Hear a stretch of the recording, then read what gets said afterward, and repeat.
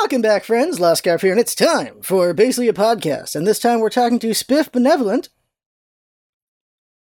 And as always, these are conversations, and we just talk about whatever I think is interesting for us to talk about. But the first thing is, since I'm bringing on Spiff, and it's been a while, what have you been up to? The same stuff mainly.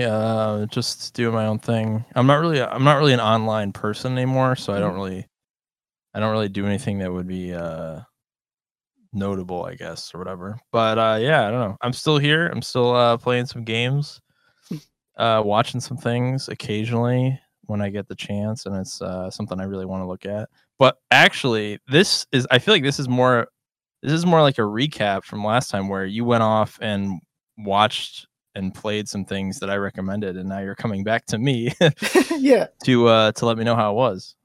Yeah, and I think that's a fun conversation to have, because these are things other people might be interested in. But some of them are spoiler territory, so before we get there, I want to talk about some of the new things happening, like Fall Guys, because I know you've been really into it just like I have. Yeah.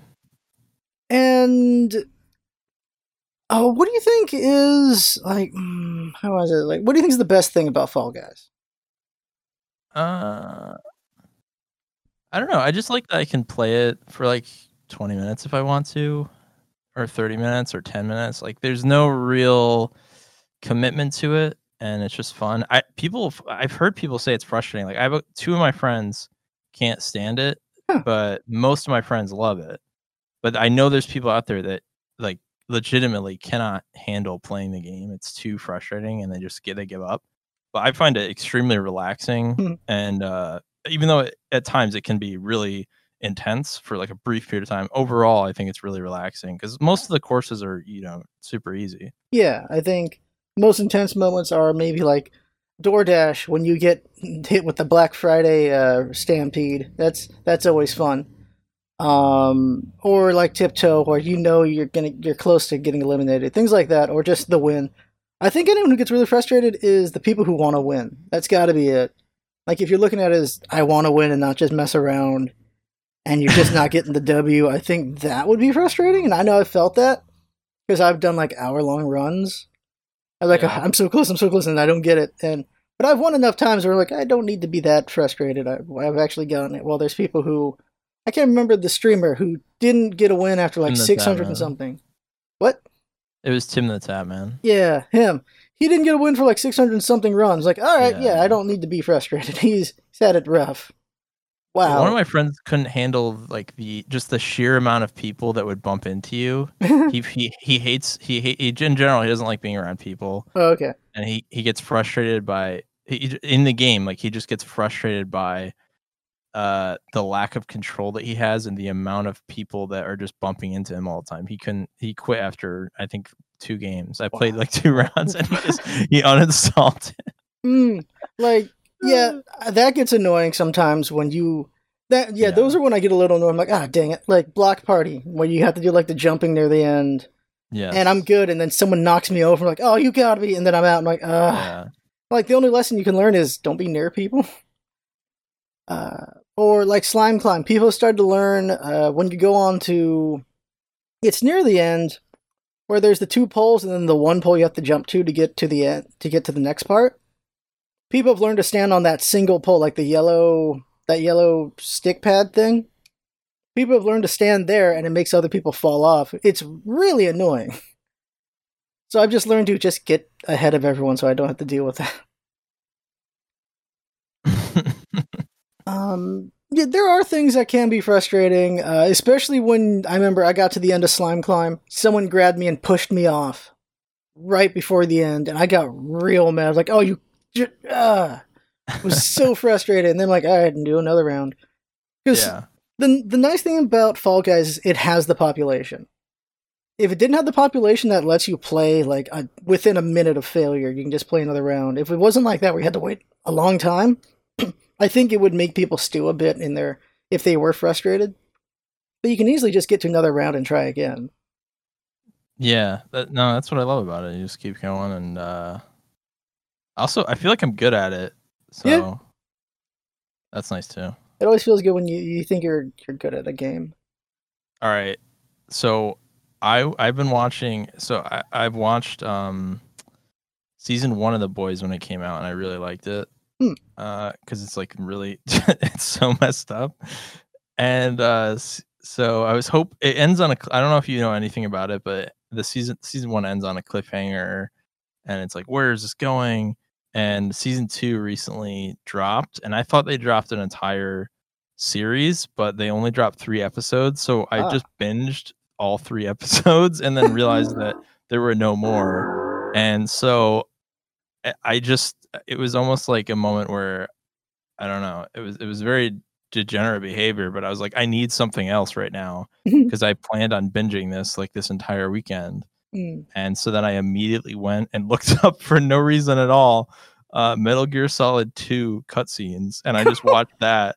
So there's a 5-hour video that I went and watched because I was so keen on binging something that I had to fill the gap, and I ended up watching Metal Gear Solid 2, which is incomprehensible and hilarious and dramatic, but it's actually it's real, like, it's overly dramatic. There's all these times someone takes off their helmet or whatever, and they like do a hair flip. It's actually, it has astoundingly gay energy. And I know Kojima, I know in the 5th one, there's the character Quiet that's like a little teenage boy fantasy type. Like, it's like almost, I would say it's disgusting, like the level that he went to justify it. Like, oh, she needs sunlight to power her superpowers or whatever. But yeah, so there's that, which is like, oh, this is like clearly like I don't know, heterosexual, but in the Metal Gear Solid 2, I find it extremely gay. So I don't know what's going on, but it's very entertaining. Trying to remember 2 right now, because I played 2 maybe 15 years ago, so I'm trying to remember 2. I remember random things, like there's the boat scene at the start, which is very interesting. About the boat scene is when your Snake is, if you don't say that you played 1, you completely skip the boat scene. That whole like the prologue area, the entire prologue gets skipped if you say you didn't play 1. Like, that's there for the fans of Snake, apparently. So you lose that whole prologue. So you don't have any backstory about, I can't remember, her name's like Olga, I think, or Ola. Yeah, Olga. Yeah. I feel like that sets up the whole game. I was surprised that they give you that option. Kojima makes weird decisions, and then everyone treats it like an auteur kind of choice. And I just think this is just what he wanted to do. I feel like we give certain directors way too much leeway. Yeah. And way too much reverence. Yeah. When sometimes they just do weird stuff and it just works. I agree. I mean, the thing I will say is that's the studio that was making the Metal Gears, and him in general, they actually have a great sense of storytelling. Not like, the storytelling is all over the place in terms of like what happens and who's who. It's impossible to follow and keep track of unless you're a madman. Yeah. You've got a chart and everything. Like, I've looked up videos to try to understand it, but it doesn't help. Like, you actually get more confused. However, the cinematics and stuff, the way that they use suspense and just the drama of it all, it's very compelling. Like I was saying, it's very easy to sit down and watch 5 hours, like I ended up doing. I got engrossed in it, and it was, the mysteries unraveling, and there's twist after twist, and it makes no sense. But at the end of the day, it's visually nice. They know what they're doing from like a visual perspective, and it's entertaining. So I don't know. Yeah. In that sense, I think he definitely knows what he's doing. Yeah, but yeah. Like, in terms of every decision he makes being brilliant, I don't think so at all. Yeah, because I can think of a couple scenes that are really good from that one, like when Fortune is up against the one of the Metal Gears near the end, and she's using her power.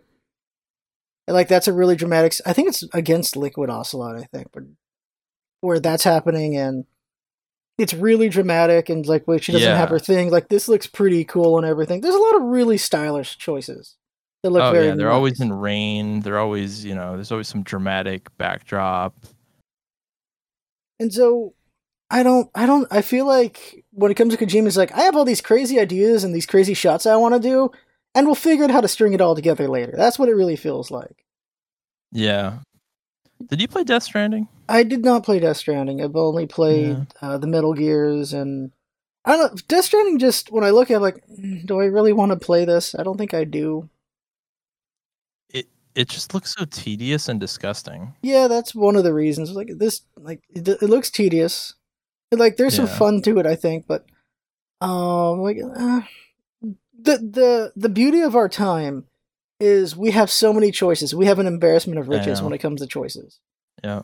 As a question of where do I want to use my time. Whereas when we were younger, there were only so many picks, and it was like so you would pick whatever could give you like the most time you could enjoy with it for a long period. And yeah, we're at a point where because people will be like, if you don't have a certain console, like why don't you have this console? There's all these amazing games. Because I have this console and there's all these amazing games, and all my time's gonna get taken up here, so I'm good. Because there are like amazing games that I won't be able to play on the PlayStation because I don't have a PlayStation. So I won't be able to play Ghost of Tsushima. I won't be able to play. I didn't get to play Data War and things like that. But I have a lot of options with the Switch. I have a lot of options with the PC, which is basically Yeah. also the Xbox. So as much as I'm missing out on some things, there's a lot of things I'm being able to enjoy that are taking up that time anyway. And not just gaming, we have also riches when it comes to movies and television. We're in a Yeah. really good age of entertainment. Yeah. I find myself not really feeling the need to play a lot of new things. Like I'll play one or two of the newer games. Like I'll play a Fall Guys or I'll Mhm. play I don't know, whatever's hot. But then I'll oftentimes be going back and look and either playing or watching things that are older just because either I feel like I miss things or especially with games, I think there's some people were trying to do interesting things a while ago and now we've kind of synthesized a lot of that out, it feels like, and we're just going for the most streamlined experiences where there were some interesting ideas being tossed around, just like the Metal Gear series as an example. That's kind of I mean, Death Stranding, I have no idea what's going on in that game. So maybe I'm Yeah. I'm using Metal Gear as an example when actually Death Stranding is even more unique and more interesting, but it looks awful, so I'm not going to play it. Yeah. Like one example is, say, like Shadow of Mordor, the Nemesis system, just looks like such Yeah, an ingenious system, and I've never seen it utilized by anyone else. Until yeah, now, I found an indie that's going to use it called Star really, Renegades, and in that game, you get to see the hierarchy of the enemy force. I'm like, oh, good, finally someone's using the dang Nemesis system because it's such an yeah, ingenious system. So I'm glad an indie's picking it up. At least someone's doing it. And that's where I look to indies. 90% of indies are not great, but there's that 10%. Like I've already played where like 2/3 through the year, I've already played about maybe 200 to 300 indie games, wow, and maybe 20 of them were worth your time. It's very I really feel for indies because it's all these people trying to follow this dream or this idea, and a lot of times it's either the execution or the idea, just something that just doesn't work. And even when it's an amazing game, sometimes it just doesn't find its audience, which is also frustrating. But there are some really good gems that just make you want to play them again and again and again. yeah, And let's see, what's the biggest indie? Like, they're just interesting ideas. Like, Star Renegades is coming out in 2 days, and it's gonna have Nemesis. Like, this episode will be out around the time it comes out. And it's gonna have the Nemesis system, and it's from the people who made Halcyon 6. And Halcyon 6 was a okay. pretty interesting game. It was like Deep Space Nine, but you're dealing with alien invasions, and you did a lot of management. It was pretty fun. And Have you seen 198X? 198. That sounds I don't think it's familiar. out yet. 198. I don't think I have. It's Maybe. a it's a Nintendo indie. I don't want to say it's an exclusive, but it might be. I gotta look I this up. think it's like it's a coming of age drama, but through like arcade games from the 90s or Oh, 2000s. this came out last year, Is it out? 2019. June 20. Yeah, last year. Yeah. Huh. Huh, I didn't see this one. Okay. Yeah. There's I didn't also realize it was out. a lot of indie games. All right, so it's like kind of like a nostalgia kind of thing. Yeah, it looks like nostalgia, but interesting art style and storytelling convention. I'm curious. I didn't realize it was out, but I got to look into it because I saw the trailer the other day. I was like, man, how did I miss this? It's Yeah, cool. kind of curious about that one. Just as a, that's what I also like about gaming is there's so many experiences you can have. Like there's a coming of age Yeah. story. Yeah. Like I think one of the best indies I've played in years was Night in the Woods was really good. Yep. That was really relatable. Also, this the beauty of indies is the different ideas. Like, of course, going back like Papers, Please, that was a hell of an idea. Oh yeah, great. That's probably the greatest indie game ever, right? Other than Minecraft. It's really Other good. than Like, it's really good. I don't know what you could say is the. I think the greatest indie game of all time probably is Minecraft. At the end of the day, yeah. it did so much. Like whether you like, um, Notch or not at this point, he made an incredible thing, and it took him like 10 years to make it, and Yeah. it's just gone places. You know what? Hold on. I'm thinking about Metal Gear still. That's This is gonna be fine. like Fast and Furious from last time. No, Metal Gear. I love. I don't know how you are, but I love anything to do with spies. I love mystery, that thriller feeling. Yeah. And there's something about when I'm watching the cutscenes of it or playing the game, any of the Metal Gears, you feel really compromised all the time because you don't really know what's going on. So you're vulnerable in a sense where you're ignorant as to who is what, who you can trust, all that stuff. You're in a very compromised situation from that regard. And it feels like at any time you can be killed, even though you're like an elite soldier. Someone can always expose you, and that happens a few times in those games where you kind of either get someone betrays you or you get found out and then you're getting like tortured or whatever. Like I'm watching Metal Gear Solid 3 right now and that's Mhm. happening because as I said, Yeah, I was I was really thinking of set that. on binging things. I'm now binging Metal Gear Solid 3 cutscenes. Well, have But you yeah, finished Metal Gear? Have you played 3 or just watching it now? Or no, you know what? I don't think no, I honestly, I think here's the thing. Mhm. I remember growing up and watching all these games get played. Okay. So I'm like rewatching them. Yeah, I don't really remember much. I only watched a bit of because I would like go to a cousin's house or something and watch them play it. Mhm. So yeah, I watched Metal Gear Solid 2 when I was a kid and a bit of Metal Gear Solid 3, maybe a bit of 4. I actually played 5 myself. Mm. I enjoyed that one. Okay. Like, I don't think I finished it. all right, because 3's my favorite. Really? Uh, just when you think about them, they're all insane. All of them are insane because Oh that's yeah. Kojima for you.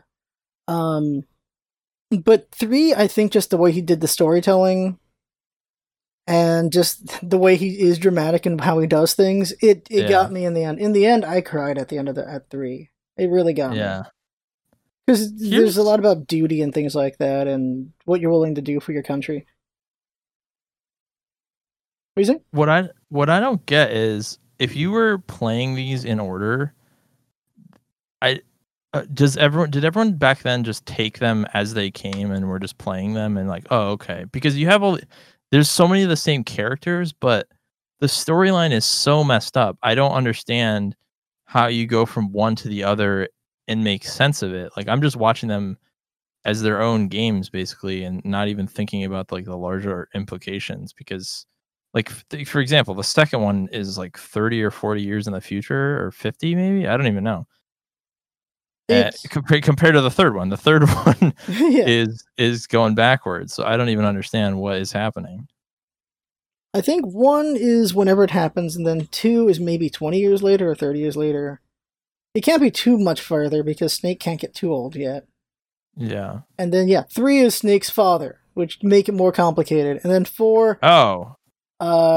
yeah, 3 is Snake's father. That might Oh, be I didn't what even got know you there. Yeah. So the father of Liquid and Solid Snake is 3 because he's Naked Snake. It's so stupid. Actually, I don't even know if they convey that. I don't even know if they convey that it's his father, and so it's just really confusing, right? Because they even Yeah. call it like a virtuous mission. It's like a virtual mission. No, a virtuous mission. It's like Yeah. it's getting more Yeah. screwy. Yeah, I had no idea what they're talking about. They also they just casually mentioned VR in 2001, and they don't so in Metal Gear Solid 2, they mentioned VR, Yeah. and they never define it as virtual reality. And I'm watching it in 2020, and it makes perfect sense. But I'm like, I thought about it as, would anyone have gotten this? Like, I know they talk about simulations a lot too, but would anyone have defined it as virtual reality? Because I don't think they ever mention it as that. It becomes a question of when did The Matrix come out? Because I feel like The Matrix really affected how people view virtual reality. Yeah, Matrix was 90s, late 90s, Matrix 99, was 99, and then Metal Gear Solid 2 is definitely after that point. 2001. Yeah, so I Yeah. feel like The Matrix really gave a lot of people the abstract concept of virtual reality. Yeah. So it's possible he was relying on that because you see how creators are influenced by movies here and there. Oh yeah. And so it's possible that. But let's see, another thing with 3, like Raiden, if you pick, because if you pick that you play it, they'll ask you what's your favorite game, Metal Gear Solid 1 or Metal Gear Solid 2, when you play 3. And if you pick 2, Snake wears a Raiden mask at the start. So you're like, what the fuck? You get confused, like, what do you mean? What's Raiden doing? He's like, oh no, it's Snake. All right, okay. And then he just rips it off. Yeah. They just Interesting. weird Kojima choices to mess with you. Interesting. But like, it's really weird. Also, yeah, thinking about how the boat's not there if you don't say that you played 1. Because they talk about the La La Lo, they talk about the Patriots. I don't even know what I was watching that. I was just laughing because I had no idea what this stupid, la la la, whatever. Yeah, what is this? It's a weird thing of like, there's all these different groups. There's the Patriots. There's the La La Lo. There's so much silly stuff going on. The philosophers. Yeah, there's their own thing, right? There's just too much going on. Oh, and then when you get to 4, they try to wrap everything up, and that doesn't sound. It all sounds insane trying to wrap it up in 4, and then 5 happens, which is even further back. Let's see here. 5 is before 1. It's after 3. Really? Yeah. It's 5 is in the past. It's not in the future. To make it even more confusing, it's another game in the past. Well, it's weird because it's because you're trying to understand whether or not it's Big Boss or it's not. With this one, and Big Boss died before 1. It gets all confusing. And then, 2 got more confusing because of freaking Solidus Snake looks just like Big Boss. And like, just because you lost your eye doesn't mean you're dead and things like that. It's just a lot of complicated stuff is going on. And I just feel like it's not on purpose, but just, we'll just say this did it. It's basically the equivalent of back in the day, God did it, like just for everything. Yeah. Like some higher power did it, or some shadow power did it, and we'll figure it out later. And then it's like, we never figured it out later, but here's what we got anyway. I love the superpower aspect to it too. It's like a spy super. There's a bunch of characters that have these like abilities. Yeah. And it can be very intimidating when you're just like a normal guy. Snake's just a normal guy. Yeah, that's what special is. That's why he gets cloned, is because Snake's just such a really good normal guy. They're like, this guy's really good for a normal dude. We should clone him. And it's like, all right. Yeah. As someone who doesn't really know anything about the series, but I've tried to understand it a little bit, and now I'm going back and watching them. It's very hilarious to me how. Like I'm generally aware of the clones and everything, but it just all makes me laugh because it makes no sense. Yeah, I feel like even going through them, and even if you watch versions where they take the piss out of the game, like they know what they're talking about as well, and it's still confusing. And even if you play all 5, I feel like you still don't understand, because also gotta appreciate them. It's relying on trying to remember all that stuff while you're playing as well. Yeah. It's just insane. Like the stuff, like then there's like, how far are you into the 3? Like, you're at the torture scene. Okay, so you're at Snake getting tortured. You said. Yeah. All right. So okay, that stuff's up. So you've seen Ava. There's stuff with Ava that's like really confusing, and even when you know all of her stuff, like what the hell's going on with this character, and everything going on with Adam, and Also, Revolver Ocelot was a dork even back then with his guns, Oh yeah. and Ocelot's just a silly, fun character. But it's Yeah. also just fun having Snake beat him up because, like, dude, seriously. Well, in the fifth one, he's good and cool, I thought. Right? In the fifth one, isn't Ocelot, he's on the base with you the whole time. Yeah, like he's always been cool. It's just whether or not he's on your side or not, or Okay. Because Ocelot's another spy character. You never know what the hell's going on with him. You also don't know who's actually his boss, even though. Because I think in like one, he's like, "Yes, Mr. President," or yeah, because Mr. President is Solidus Snake, right? So that's happening. It's such a confusing mess of a game series. But the gameplay is really cool. And like the cutscenes are great. So Yeah, that's all you really need. You just know that it's stupid going in, and then just laugh and enjoy it does tension well. It does tension well. It really does. Like, and the boss fights are fun. Oh yeah. For 3, let's see here. It's the pain, the sorrow. I forget what the old guy's called right now. The fury. The Russian guy. The sniper with the parrot. He's in a wheelchair. He's the. Isn't he Big Boss or no? And he's the end. Can't remember what his name is. Yeah. There's like the sniper fight's really good when you don't know what you're doing. Because the way that fight goes is he's not even trying to kill you, he's using tranq rounds the whole time. And you're in this giant field and it's a sniper battle. And he's really hard to find because the dude's literally photosynthetic. So he gets powered by the sun. So if you want, you can actually wait for nighttime in that game to be able to fight him easier. Or you can wait for clouds, if I remember correctly. Like in that game, you could do things like that. I remember if you're in a cave for 30 minutes, the game gets brighter because your eyes adjusted to the darkness. There's little things like that. I just can't remember the name of him right now, but it's a really fun sniper battle. Sniper battles are really hard to do right. Like even the one with Sniper Wolf was all right compared to this one. Did you ever play 007 Nightfire on the PlayStation 2 or the GameCube? I might have. I played some of the 007s. Like my favorite, of course, is GoldenEye, and I played some of the others. I really love 007 Nightfire. Still holds up. Nice. I don't think GoldenEye does at all, but probably not. But it's definitely a thing of its time, especially because you need the 64 controller to play it too. Yeah, I mean the Nintendo 64, despite all the nostalgia, I don't think it holds up. I think the GameCube games actually hold up better. Because they just had that little extra bit of power and tinkering and knowledge. Like I'll have to think. Like, unless they give us a 64 classic, I don't know what might have held up. I would assume Star Fox 64 holds up because it was such a good game in general. Yeah. I know Kirby 64. Like I'm gonna eventually play Kirby 64 again from my other podcast, so I'll see how well that holds up. But like 007, just with how janky it looks and everything, I wonder. I know I spent a lot of time as a kid playing 007 GoldenEye. Yeah. There's Donkey Kong. What's it called? Yeah, Donkey Kong 64 was in there.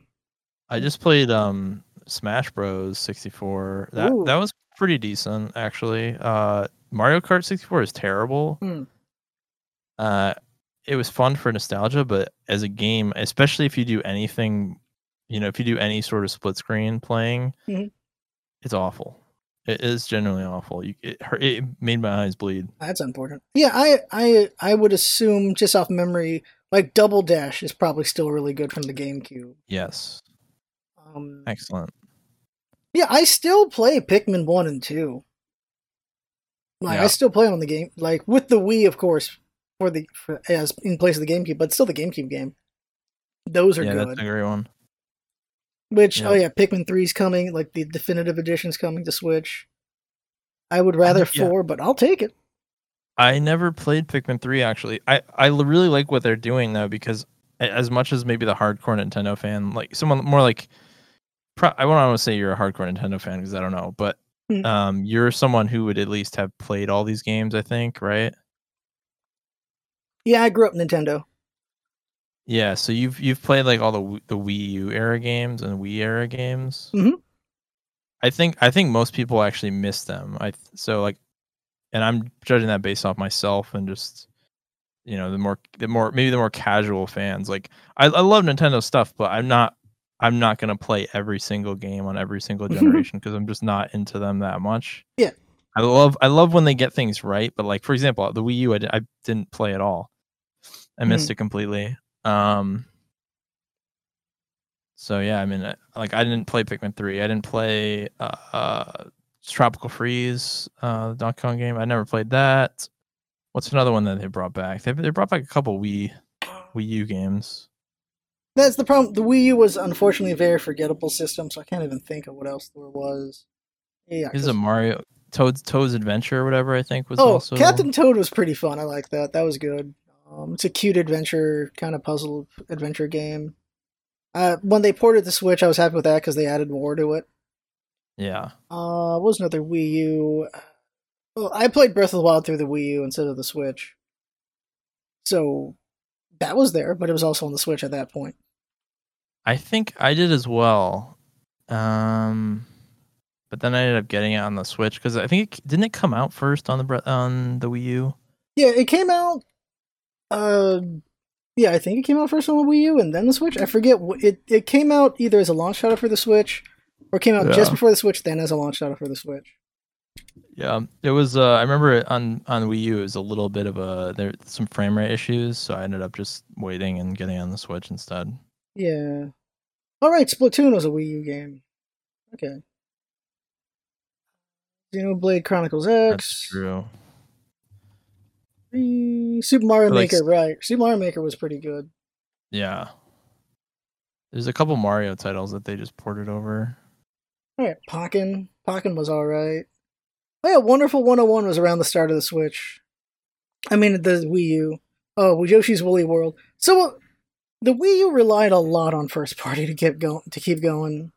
Yeah, but Uh, that's fine. I mean, I think that's a good strategy that they're doing, where they're just taking all the best titles that they can get from the Wii U era because so few people played it. I mean, yeah, it'd be one thing if it was a massive success and they were just porting over these games. It's like, all right, that's kind of lazy. But in reality, it's like, hey, we have this library. We might as well put stuff on here. Now, speaking of that, I wish they would put all the games from, uh, was it the NES subscription? They don't even have all the games or whatever. Am I yeah, am I wrong about that? they don't have them all. There's a lot of them, but not all of them. They're slowly bringing them out, and I think if they let that library keep growing, I'm fine with that. Yeah, If they ever start taking games out of the library, then I'll be upset. Because I yeah, think the NES library and the Super NES library definitely justify having the online yep. subscription, especially if you're not playing Splatoon or something. Um, when I was, God, how old am I now? Maybe 20, 18 years ago, the only way to play a lot of these games was to either own the system or emulation. Yep. And I went out of my way to play every single Super Nintendo game I could find on emulation. So it's nice seeing them again and being able to play them on a console instead of having to play them on a PC. So I've played like hundreds of SNES games, and it's just nice seeing them again here. And I really would like it if they could somehow get a hold of Sega's library and just put it on there too. I don't know how they'd pull it out. That would be insane. Like if Nintendo could acquisition or rent just Sega's games and put them on online, like, oh wow, this era's back. That'd be so cool. Somehow I don't think that's gonna happen, No, but never. The best chances if Sega does a couple classic. That's the only way. And I what don't do have a problem with that. What do you think of the Nintendo Direct, the Mario All Stars business, all that stuff from last week? So, it was great until someone brought up it's a monkey's paw. I'm like, oh, dang it. Yeah, okay. I was really hype until that moment because you get to play these games again. And the one that got me is like, oh, I get to play Sunshine again. Yeah. Because I haven't played Sunshine, well, since it came out the first time. Yep. And I remember it being like the water looked pretty nice and all the paint and everything was really cool. Yep. And I assume that that's kind of how Splatoon happened was they're like, we can do something with paint or something with, because originally it was going to be a Mario game, Splatoon, and something like paint and water. We did something like this before with Sunshine, and then they decided to make it an original IP, and that became Splatoon. Wasn't there the Mario game? What was that Mario game where he had paint? Wasn't there a Mario game? Or no, is it Mickey Mouse? Mickey Mouse. What was that Disney game? Epic Mickey. Yeah, was that Nintendo or no? Am I losing my mind? It was a Nintendo exclusive at first. Eventually, it went to the other consoles. Okay, but it was originally just Nintendo, if I remember correctly. Okay, that one's interesting because the guy who made Epic Mickey, his PhD thesis was on original Mickey, so they got the perfect guy for the job. Okay, because he brings in Oswald the Rabbit. And that was Walt Disney's original creation was Oswald the Rabbit. It's kind of the same thing as Matt Groening, where Matt Groening's going to Fox and he's like, wait, if they buy my From Hell IP, then I don't have anything. So I'm just going to make up these characters called The Simpsons and go with that. Mickey Mouse was the same thing, where Walt Disney didn't want to let go of his Oswald the Rabbit. So he just made Mickey Mouse and gave them that, and the rest is history from there. Yep. So Mickey Mouse is the second son of Walt Disney. So Epic Mickey is interesting because it goes over some of Oswald the Rabbit stuff. It even has some of the original shorts in the game, which was pretty cool. So like the old 1920s or 30s black and white cartoons, that's pretty cool to see for preservation. And it has stuff like Oswald the Rabbit feeling like the forgotten son of Walt Disney. It's interesting stuff in there. Also, it has a morality system, so Mickey can become more crazy or more nice as you go. Because he's using paint and he's using paint thinner. So you can destroy and you can create in that game.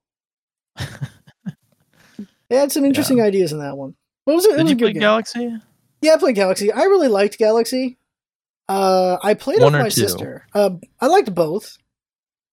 I think 2 refined things pretty well, but it didn't feel as great, I guess, story-wise, because Rosalina kind of wrapped it up pretty well together.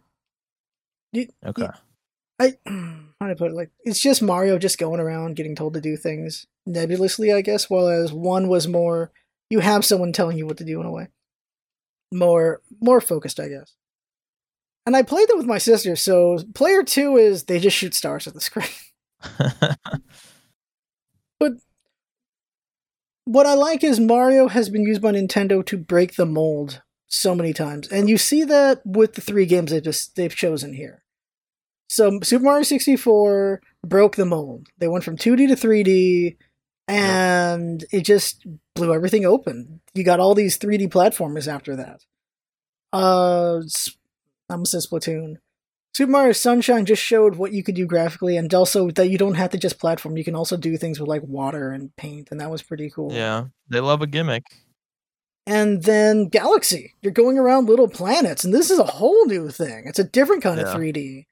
You're using gravity, and it was such a cool idea doing that. And then you still had flat stages that you could do that were really challenging. And Mario has been great for platforming the entire existence of gaming. Mario's been great for platforming. Yeah, I'm excited. I'll definitely. I don't know. Well, I'd probably go straight to Sunshine, I think, but I'd never sat down and played Galaxy for some reason. Okay. I even had it, and I never played it, so I don't know what's wrong with me. The only problem with Galaxy is it will give you major motion sickness if you get any motion sickness at all. Because I know people with motion sickness issues that cannot play Galaxy. Yeah, that's not me. Do you remember when Mirror's Edge came out? Because I remember there was so much hype about reviewers having played it and getting sick, and they had to puke and stuff. So I remember I had a puke bowl next to me, and I was like, "Wait a minute, I don't get motion sick." I remember that. Mirror's Edge was an interesting, ambitious idea that, in the end, didn't really work out, but wasn't bad. The newer version just. They just let's just redo the game again. Oh, all right. Is there a third one? I can't remember. There's a third. I think they maybe wanted to do one and it didn't happen. That's Nintendo again. Nintendo really brought open platforming in first person, because I remember that for Prime. But when they did Metroid Prime, everyone was like, "You want to do a first-person platformer? No one does that. What the hell? Why are you doing that?" And then it worked. And other people started to do it. Mirror's Edge tried to take it to the next level with parkour and all that. It was all right. It was okay. Not a lot of games have really utilized it as to the degree Mirror's Edge or Prime have. Like there's running around. I think Doom does a lot of really good frantic parkouring around and fighting and everything, which is really good.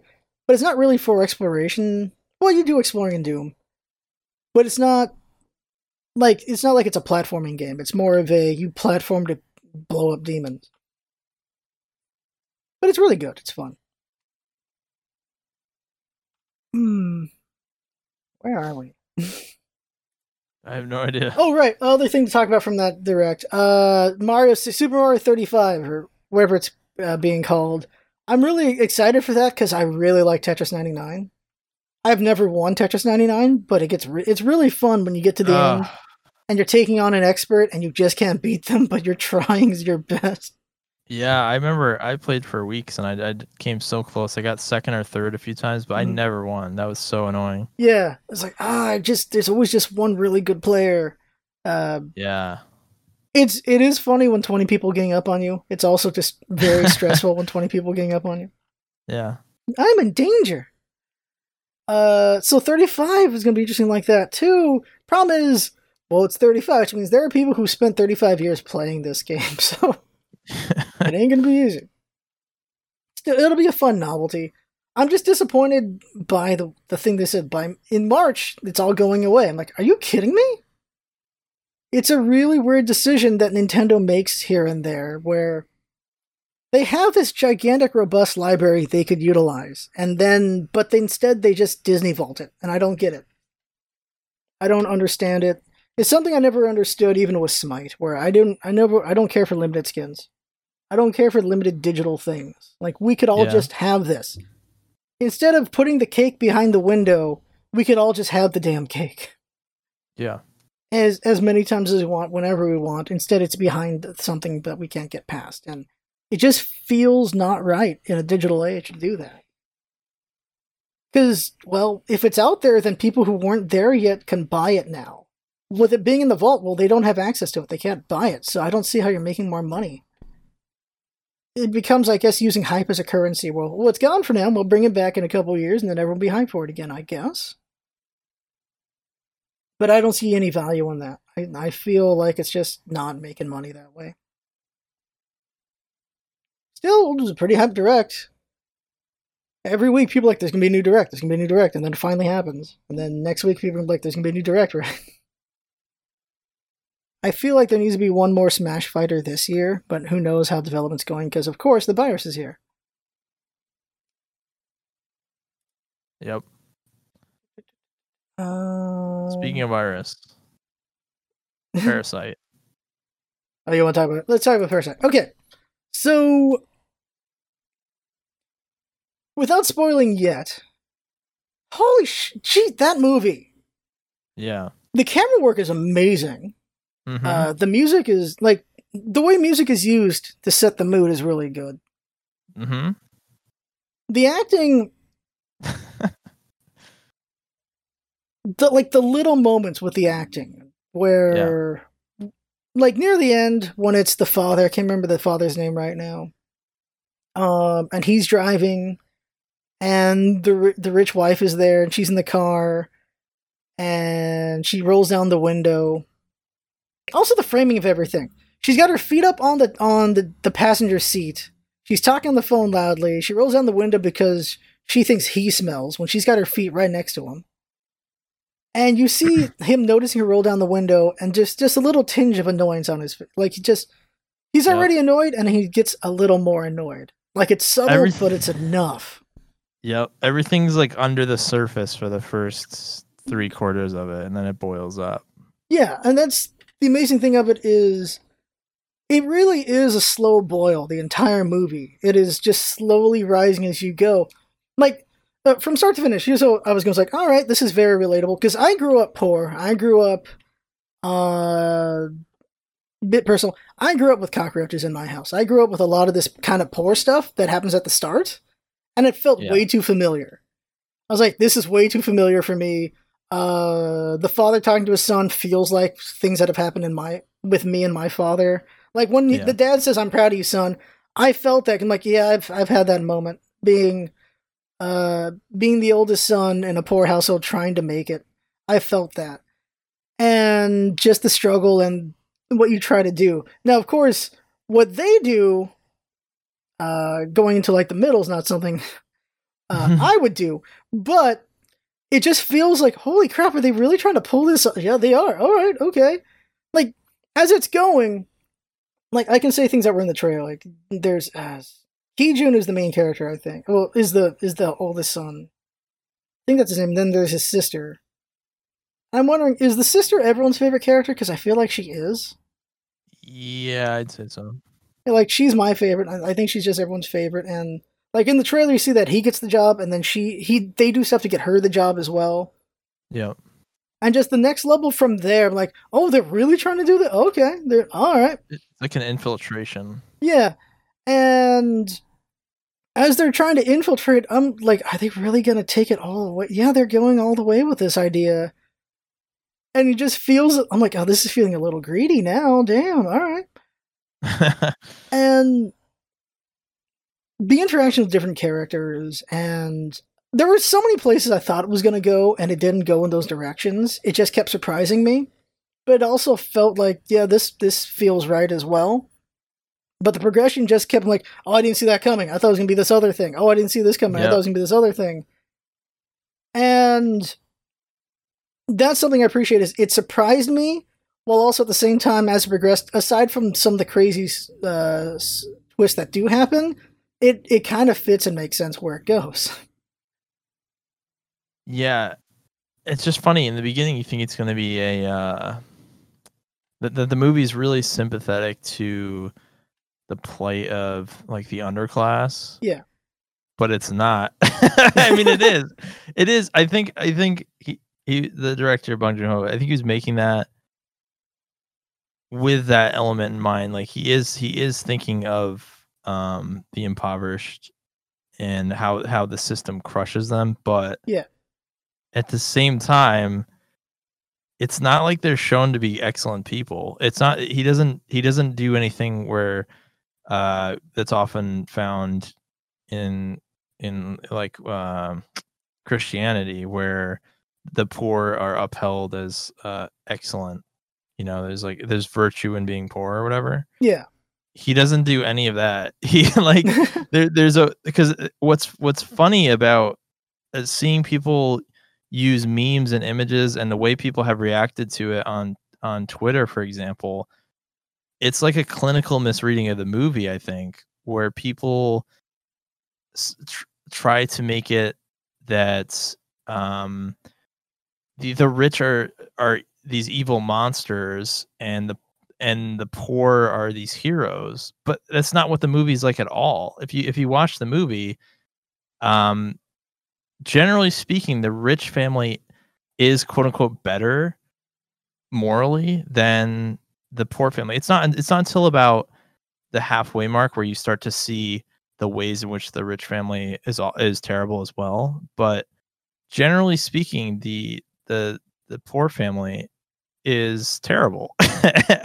and yet you see, if you see people react to it and the way people talk about it and the way people post memes about it, it's almost like the moral of the story is rich people are bad, but that's not at all what it's about. I don't think, from my reading of it, is it's an attack on an entire system and not a class of people, even though there are clear critiques of people that are wealthy and the 1% or whatever. But I think the big point in the movie is that was really the turning point, is the scene where the poor family, I keep calling them that because it's been so long since I've actually seen it now. Yeah. What's the family's name actually? Do you know? I think the Park family. Yeah, the Park family. It's the Parks, forgot the other two. The Kims. The Parks and the Kims, and then there's that third family. Yeah, so there. the Park family, I mean, when they get control of the house for that one night where Yeah. the Kim family goes away, that's really the turning point because up until that point, they've infiltrated the family and everything, and that night, they basically assume control and usurp the Kims as the ruling class. Like, just for, like, a night, they gain control and they try to take their place as the rich people, and there's a whole discussion, and it's, like, not even subtext, they're talking about how, the rich people are only nice because they're rich and all this other stuff. And Yeah. meanwhile, they're drunk on power basically. And then as soon as the Kims come back from that little mini vacation that didn't work out, the Kims all of a sudden, I don't think it's a coincidence at all that the Parks try to take power and then the Kims immediately shove them back down. Either the movie does it and shoves them back down, they get smacked back down, or the Kims are doing it to them and shoving them back in their place, basically. Yeah, And all these bad things happen to them after that. the The whole thing's Kims doing it. or the Parks. Yeah. Now I'll say spoiler warning because it's just getting into it. I'll put a time for after this in the description to get past this. The people who haven't seen Parasite. I think on a surface level, like the thing about his movies are there's a lot of class warfare in his movies, and his older stuff was very much just in your face. Yeah, capitalism's bad. The rich are bad. F the rich. Like straight out says it to your face. He's gotten more subtle with time. With this one, he got way more subtle. But on a surface level, what I like is people have different interpretations. But I feel like the final interpretation is everyone's a parasite. But the surface level is the Parks are the parasite, or the Kims are the parasite. And you'll see articles of that where people are like, wow, he really hates the poor. Or it's like, oh, wow, he really hates the rich.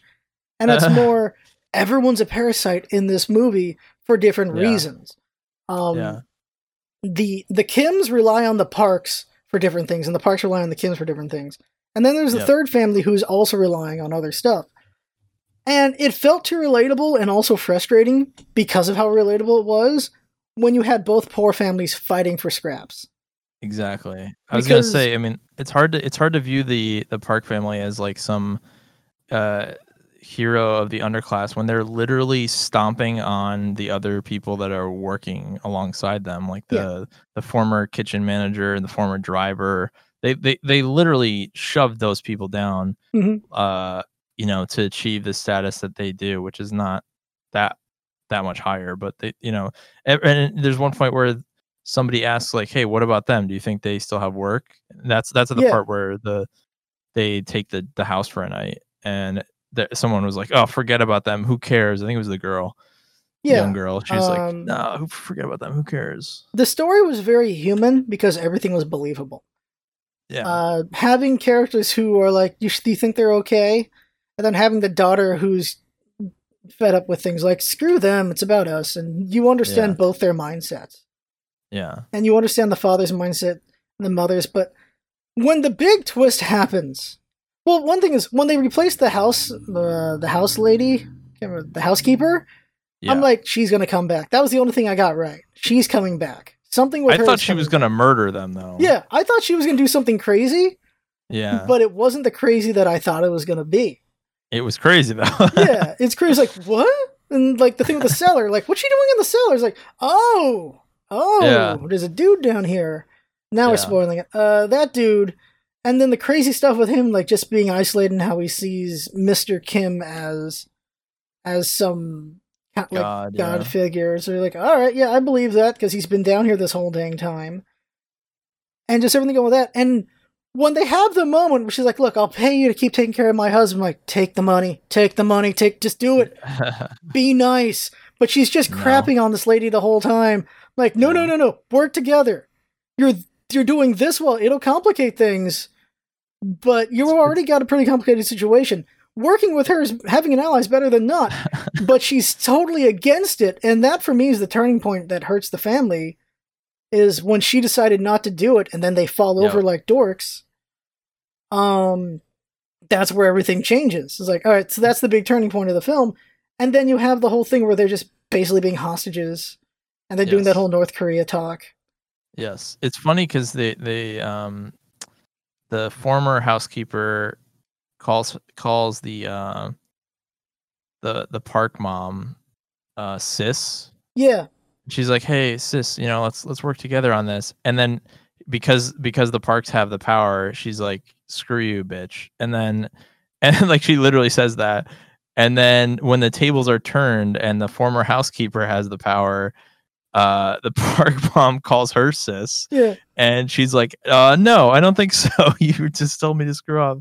Hmm. There's no way I'm going to go along with this," which I think is hilarious. And also, yeah, the whole digital nuke thing where if I send this button, it's like launching a nuke, like Yeah, you just completely lose control. And that has different. I'm sure that played differently to to Korea. Yeah, I yeah, to Korea. It's a little more close to home for them, so I think that reference is a little bit different. because I feel like for them, North Korea is always in the back of their mind. Like for some people, like, oh, they'll never do anything, but they could. Yeah. They'll It's a never do little anything, but scarier they if you're might. actually close. Hmm. Like it's their border threat. Like here, there's a lot of fear mongering about the border threat, but I feel like that's an actual tangible threat. Is Kim Jong Un? That feels way more tangible. Mm, Everyone like now. Why do you think they killed the daughter? Like the one who dies is the daughter, and why do you think she was killed? Like as a storytelling choice. Um, I don't know. I think that was more of a practical decision to make than like a metaphorical one. I feel like there's different ways to take it. One is she's the one with the best chance of making it out of that family. So taking away the brightest light is one way of it. Another one is she is everyone's favorite character, so killing the favorite character is very popular always. And the other one I felt was she basically killed the housekeeper. Like, Yeah. sure, the mom kicked her down the stairs, but I feel like she got the peaches and put it in her face. And I'm like, oh, that's not good for her. She has a very aggressive allergic reaction. So I feel like that or the concussion or combined killed her. So maybe both of the women in the family killed her. But I just feel like maybe it's just payback because she did kill her, so she gets killed back by the husband. Just from a storytelling perspective, I think it's the practical choice to make because it was set up in the beginning that the father and son have this relationship together, and they often talk about plans and dreams. There was a lot of dialogue about that Yeah. gets brought back in the end. Hmm.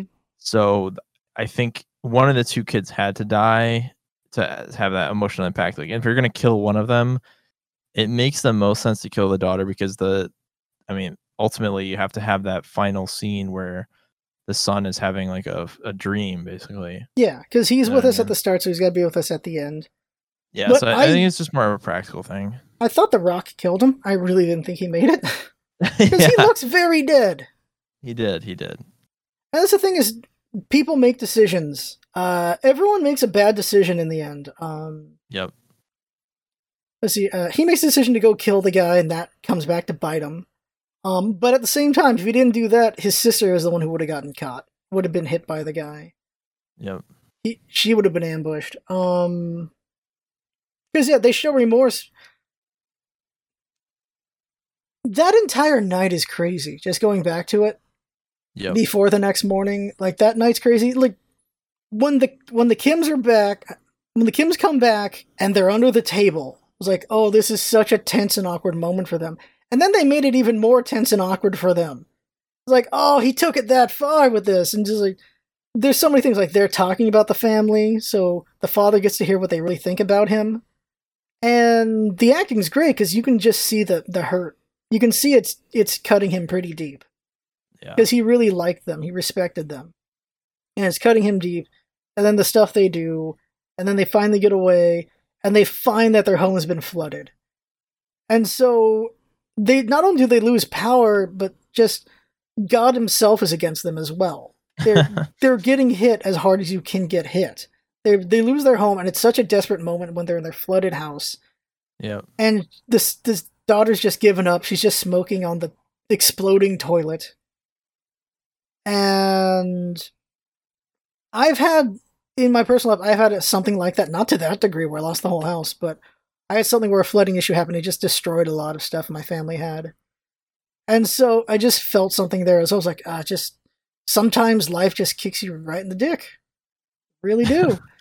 They already were in a bad situation because of what's happening in the basement, but then this happens.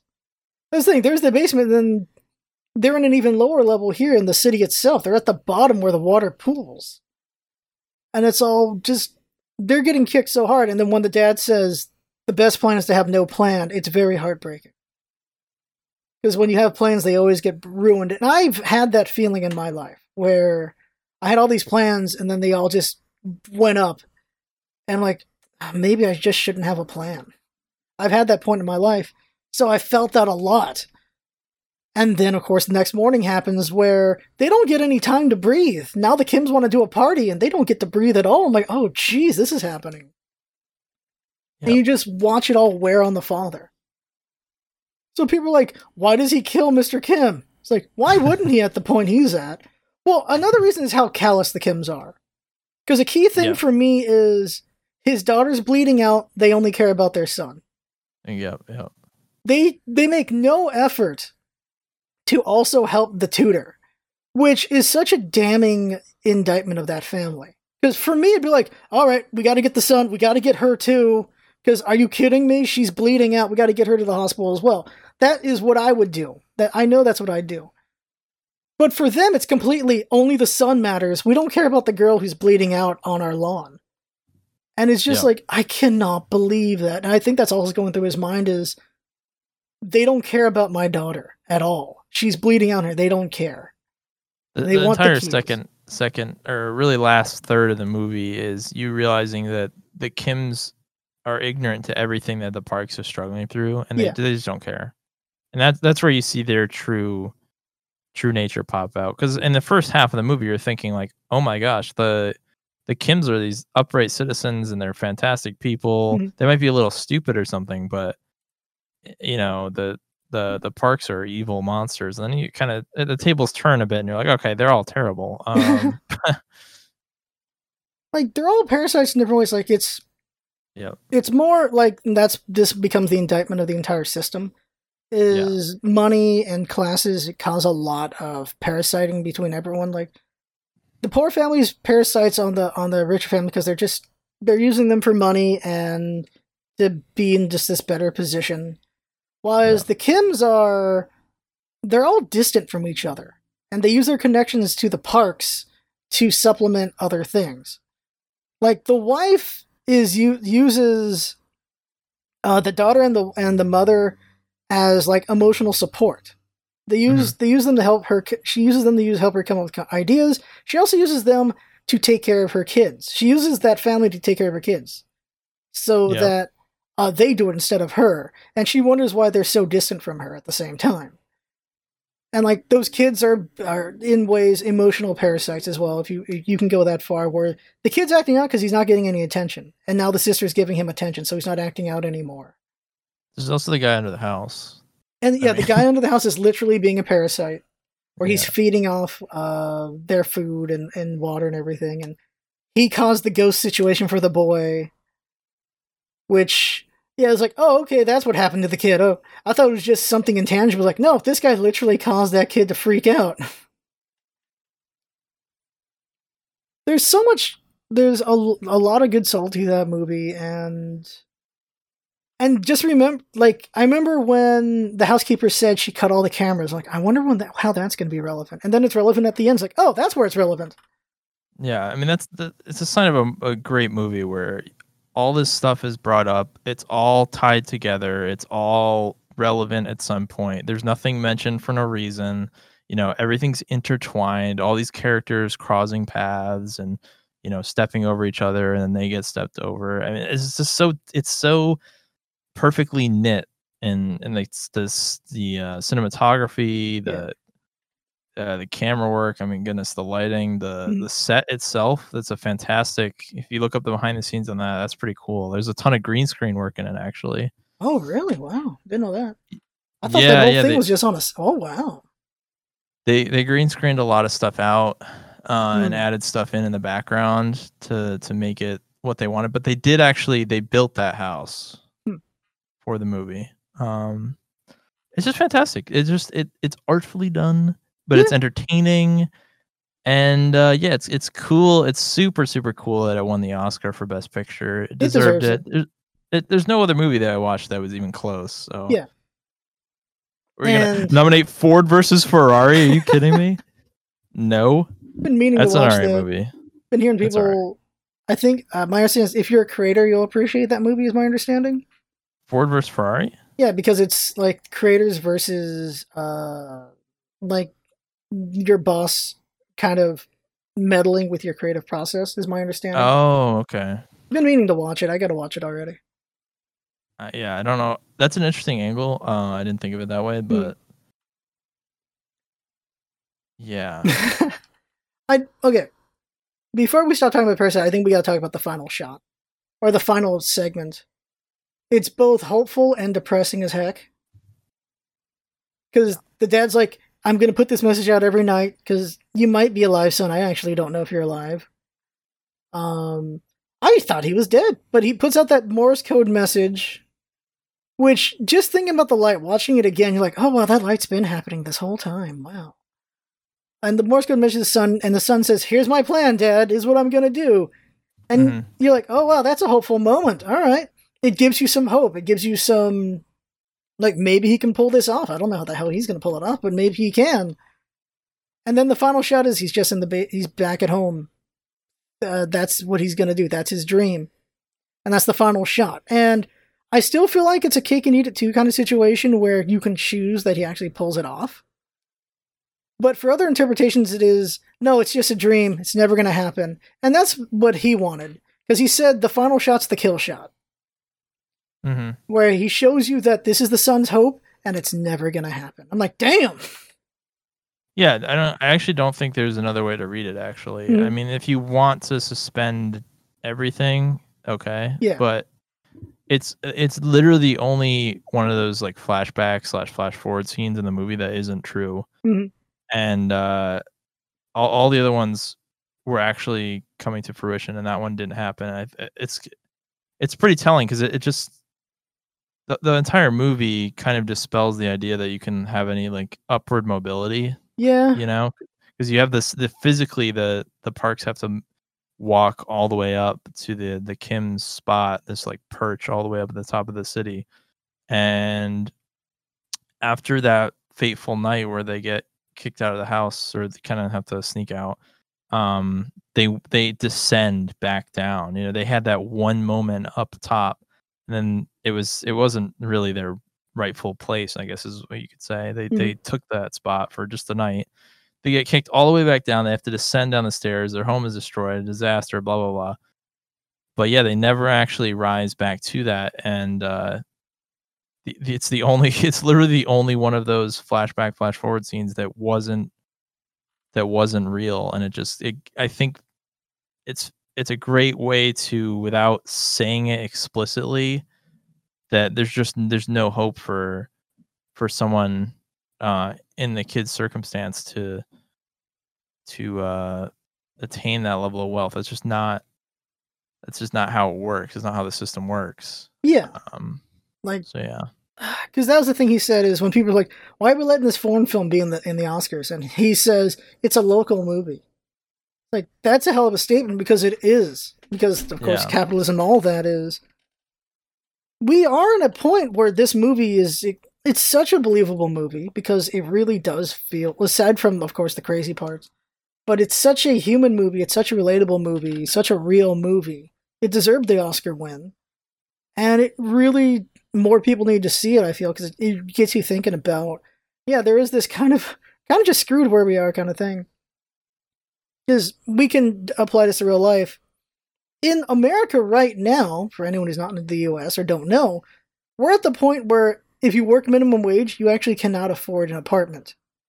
The wages are the price of apartments too high, where even minimum wage can't pull it off. Where it used to be totally doable 20, 30 years ago. Now, nowhere in this country is that doable. So upward mobility feels even more stifled than ever. So this movie is extremely relevant. It is, yeah.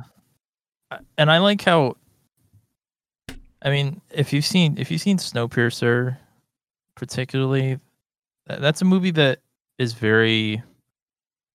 It's just a giant metaphor, Yeah. and there's something about that turns me off, because it feels.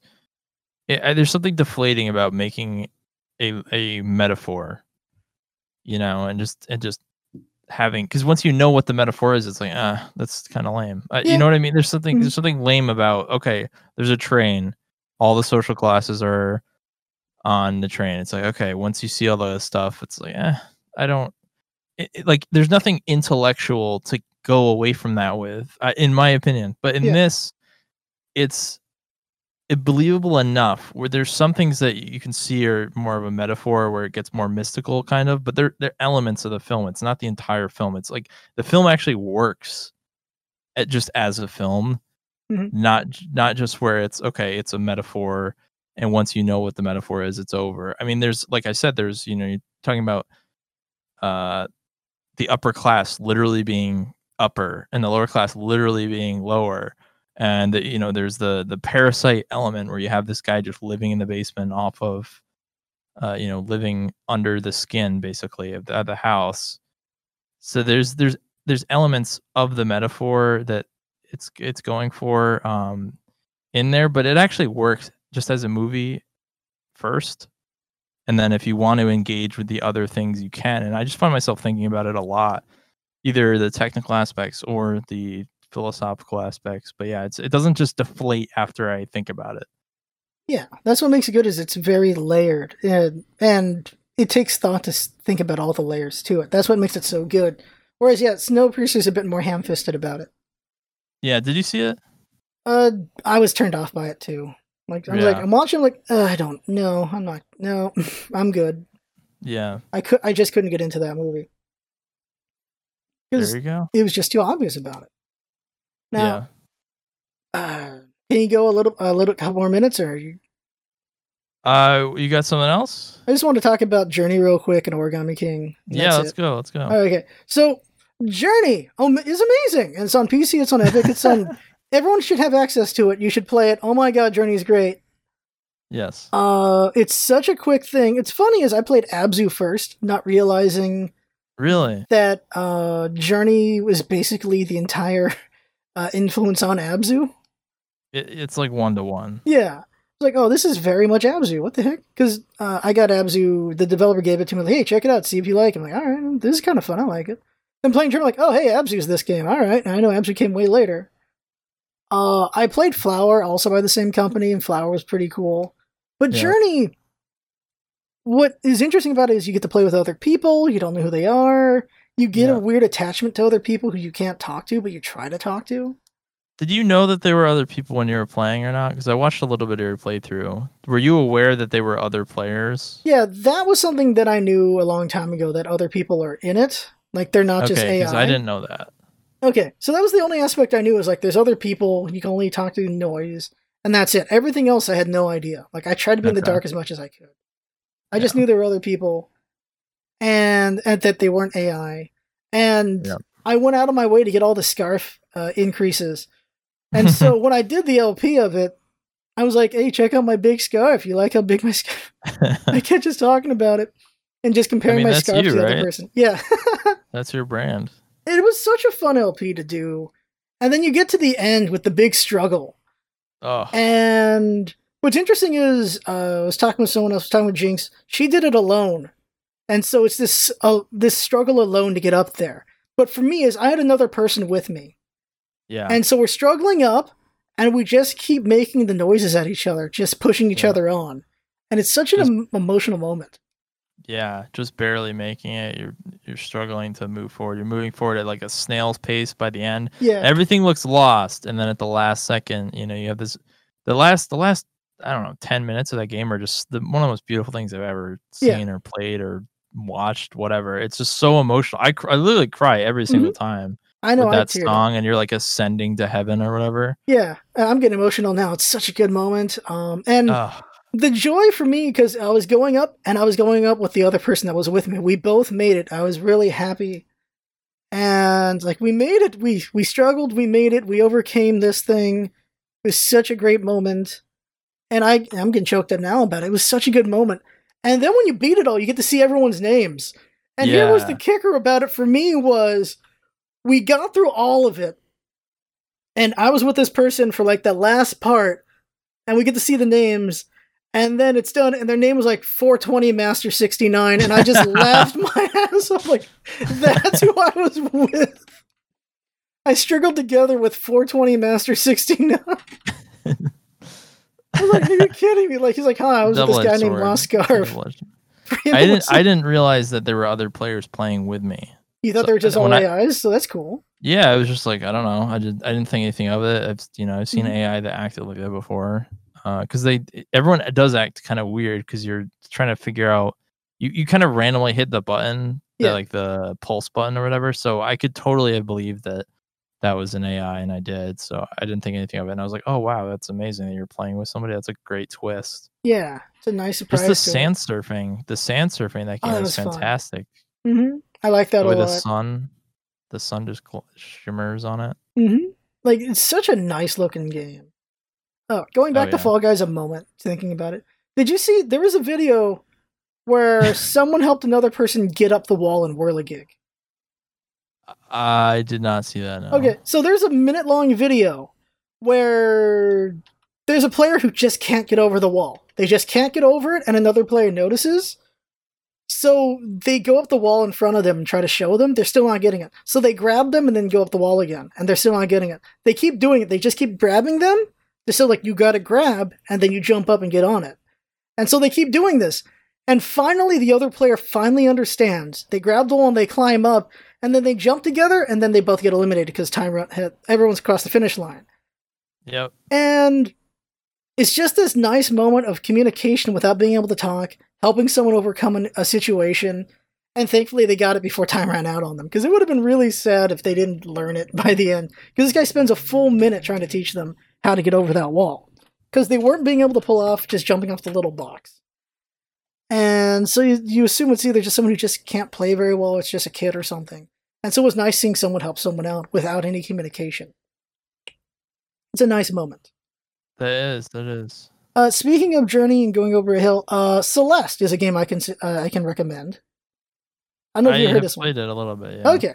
Celeste is another game like that, because it's a little girl climbing a mountain and overcoming herself. That's a really good game. If you can get through it, because it does get hard. The story to that is, it'll get you too. I think Journey will get you more, but yeah. Journey is one of those experiences. I enjoyed Celeste a lot. It was really satisfying gameplay. It wasn't so much that it was too hard. I don't know. There's a lot of games where I start them and I'm like, oh, this is great, and then I just don't finish. Origami King, I haven't finished yet. I'm maybe halfway, a little more than halfway. You remember what color you're on? I'm in the desert, actually. Okay, so you're that far. So you're past the boulder. Yeah, I'm past the boulder. The boulder was such a moment for me. Man, I don't know why do they do things. I wish the partners mattered. I would have preferred the other style combat, but it's still a great game. It's annoying. I don't know why they are the way they are. For me, Bobby mattered. Oh yeah, for sure. I understand the complaints, but I feel like anyone who's not playing it because it's not the old games is doing a disservice to themselves. Yes. Because for me, I can't give anything away, but when the game finished, I cried. Yeah. I really, really like this game. It's a 10 out of 10 for me, even with the combat being what it is. Wow. The reason why I get okay with the combat is because JRPGs, same thing. Eventually, you just get bored of it. Eventually, it just gets tedious. So it's the same thing. I agree. Like, Thousand Year Door eventually gets tedious. I think that's true. I got tedious of it very early, and I find myself avoiding fights. Yeah, which is understandable. That's actually something I really appreciated is I'm not beholden to XP. Yep. So, because I'm doing the LP right now, I like that I have like an hour-long stretch in this game and I didn't do a single battle. I'm just doing story and I'm enjoying the story. I like that. I like that a lot. But if you want to 100% the game, you need at least 200 battles. So, well, when I beat the game, I got the 200 battles, so I was okay on that trophy. But I really enjoyed it. The music is amazing. I love how creative they are with the music, where every area has its own song, and the battle music is an improvement of the song into battle. Yeah. And yeah, for me, it's 10 out of 10. It's in the top 3. I don't know where it is in the top 3. It might be number 1 for me, which is blasphemy to say against Thousand Year Door. I like Thousand Year Door a lot. What I really, really like about this game is, what's one of the problems with Thousand Year Door? That is the insane amount of backtracking.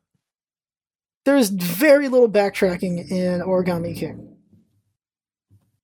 But Thousand Year Door, of course, is such a good, memorable game, and it's a valid complaint. You don't have these memorable... I still like the companions in Origami King, but they're not Bombette. They're not Goombette. I think her name's Goombette. They're not, suddenly forgetting names. They're not Vivi. They're not... no, that's Vivian, or I think Vivi's... Vivian, yeah. Yeah. Vivian, Vivi's there's something else. the rat character, the mouse. Yeah, the mouse lady. Koopa, the Koopa kid. Yeah, the Koopa kid, the Goomba kid. The actual the Bomb guy in that one was better than the than Bobby, I think. I mean, I like Bobby, but he's useless, so it's hard to like him that much. See, like, there's the Captain Bob-omb, then there's Bombette from the first Paper Mario. Yeah. There's Koops. Like, Koops is a good character. Like, there's a lot of characters that are very memorable. Yeah. And when it comes to Origami King, the most memorable characters, to an extent, Bobby's memorable, especially what his story goes through. He has character development, which I appreciate. The guy you have in the desert is alright. The next companion's fun, but he's just fun. Like, there's a companion per level. The later companions are fun characters. And there's some things, but I think Bobby's the best one because he has character development. And his story is just... His story's special. Because you go on this revenge tale with him, and you don't realize you're going on a revenge tale. And when you're on the boat with Bobby, and he talks about how Bob-omb's... the life of a Bob-omb, like, that changed my perspective on Bob-ombs in games in general. It really did.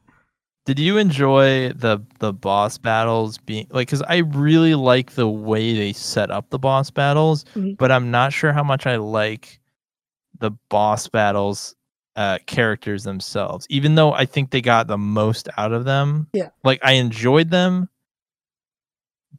but I probably would have preferred some unique stuff as opposed to stationary. You know, yeah, like they're just. It's like pencils or crayons or something. You know what I mean? I absolutely love the novelty of it. I liked it because it's such a challenge to try to make a stationary thing be a boss. It's like creatively a challenge that they took on, and the color pencil fight was hype. I love that fight. I really enjoyed it. Yeah. When you grab the pencils and you jam it into the container, it's like, oh, that's so good. That's hype. The second boss was Rubber Band Man. Creatively, it's pretty fun. It's not the most interesting fight, but it's as a creative idea, it's kind of fun. The upcoming bosses have different fun things about them. They have different gimmicks. They're fun to fight. I personally enjoyed them because when you do something as silly as stationary, it's a challenge to the developer to make it worth playing. And if you buy into it, it's worth it. If you didn't buy into it, some people didn't buy into it. They didn't care for it. They thought it was dumb. And so for them, it wasn't that great. For me, I like the novelty. I like that every boss fight had a different gimmick. Because it's the same thing with the elementals. Like the turtle had a gimmick to him. The elementals are interesting. I like those a lot. I like those fights. I really enjoy the boss fight mechanic a lot more than I did the normal fights. Like, it does feel like a treat when you get to do a boss fight. Yeah, I think the normal fights... Yeah, like, the normal fights are just tedious. There's no way around it. The normal fights are tedious, but the boss fights are pretty fun and creative.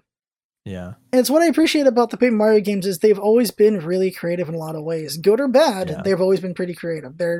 They keep evolving. They don't just stay put.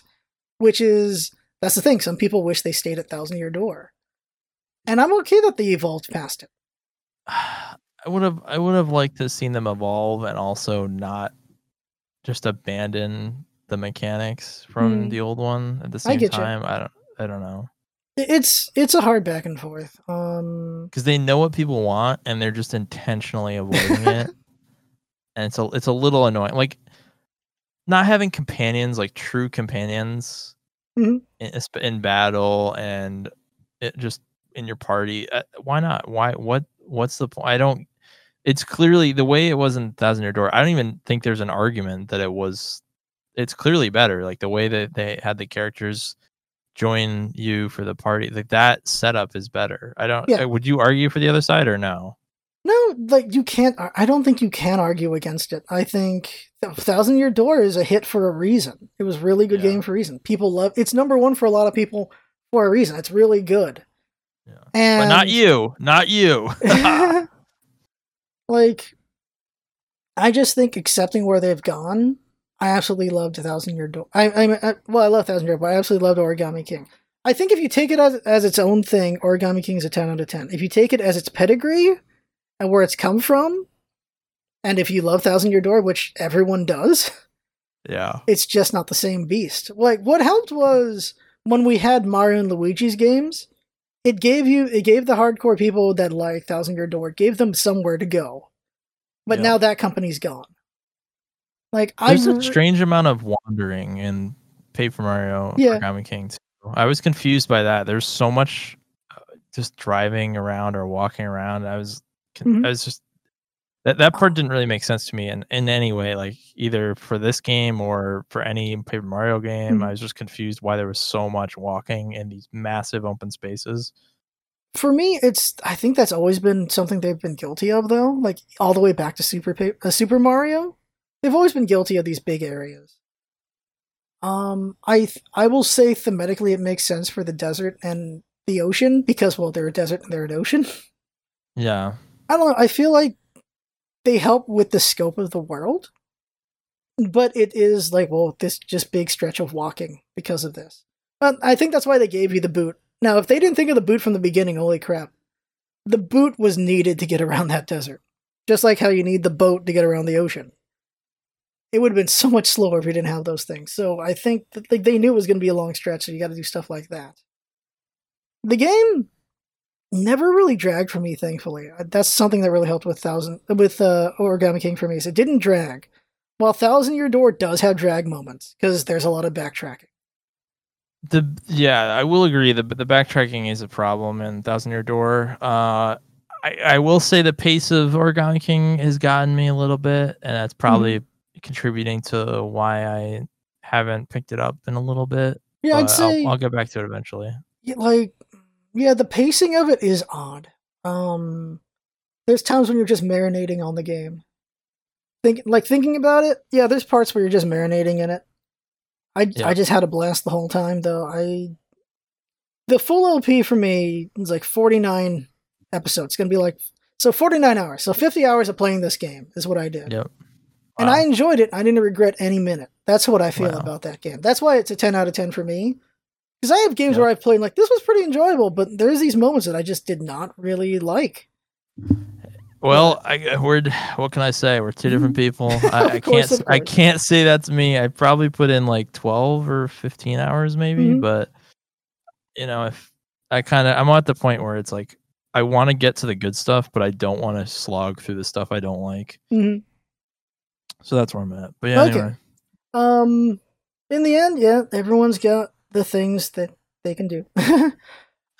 Just for me, I thought it was 10 out of 10. It's in the top 3. Yeah. In there is Super Paper Mario. I really like Super Paper Mario as well. Never played that one.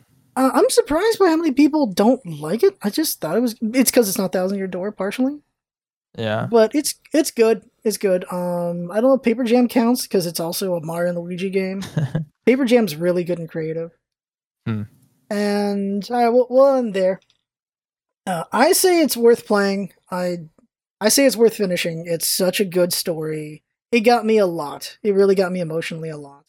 And I'll say Celeste is worth finishing too. Yeah. Eventually I'll get to Celeste. Eventually I'll get to Paper Mario and finish it. But currently I'm just going to watch Metal Gear Solid cutscenes. Alright, well, 3 is my favorite, and you're watching it right now. So, I am. That's cool. Like, it's got some crazy moments to it. As always. I'm actually kind of curious about the LP you're watching. You're watching because the Sorrow does some things in there. And so the guy I'm watching, Yeah.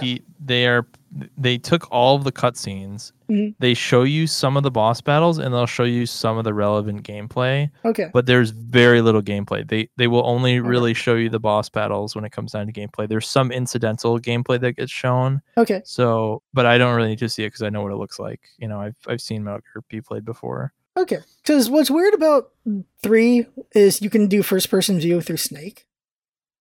And the Sorrow is this really ghostly guy.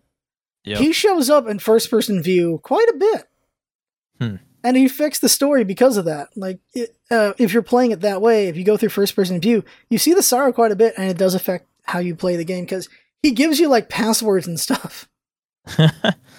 He's like, this is how you get out of here. It's like, oh, thanks, the Sorrow. Thank you for helping me.